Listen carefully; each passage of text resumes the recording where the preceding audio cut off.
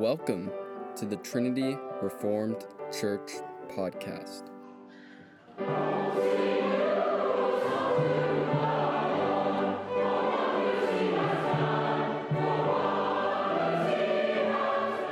Why should you read the TRC blog, as read by the author, Jason Cherry?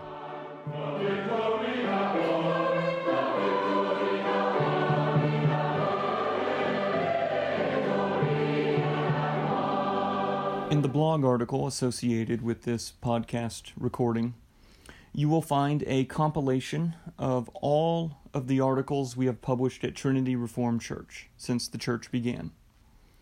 Now, some might wonder why we are committed to writing. Well, the answer is this. We write because we know that our people are surfing the internet looking for articles to read.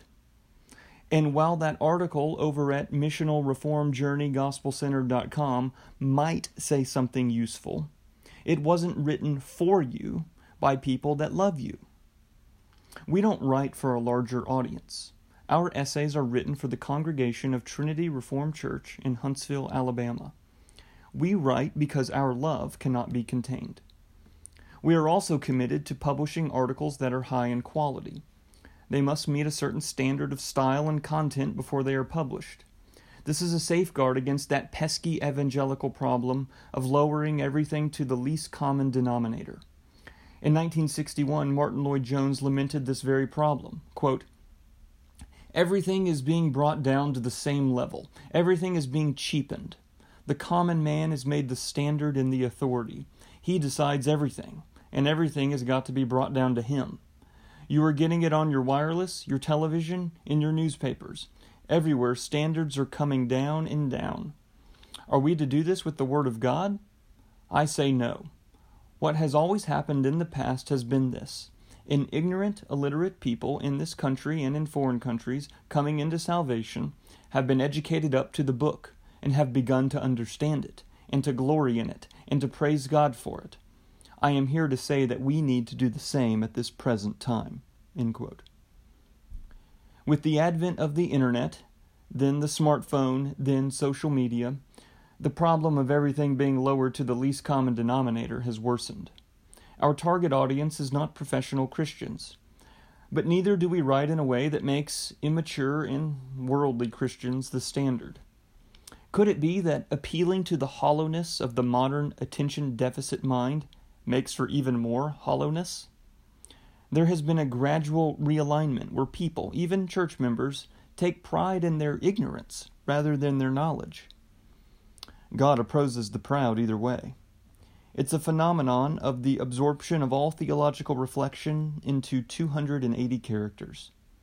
To meet the challenge of the rewired mind of smartphone addiction, don't we need to boil God's truth down to 280 characters to stay relevant?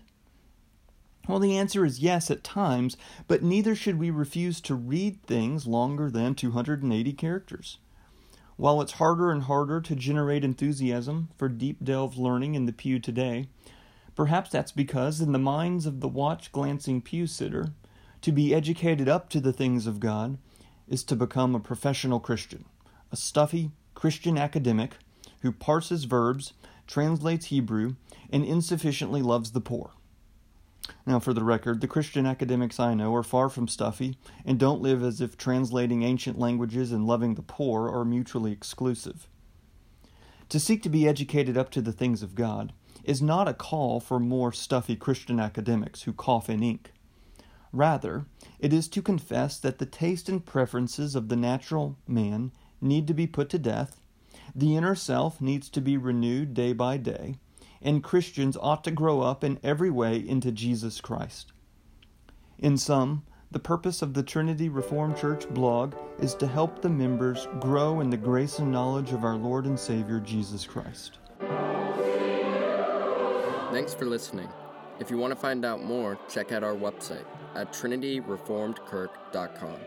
That's trinityreformedkirk.com.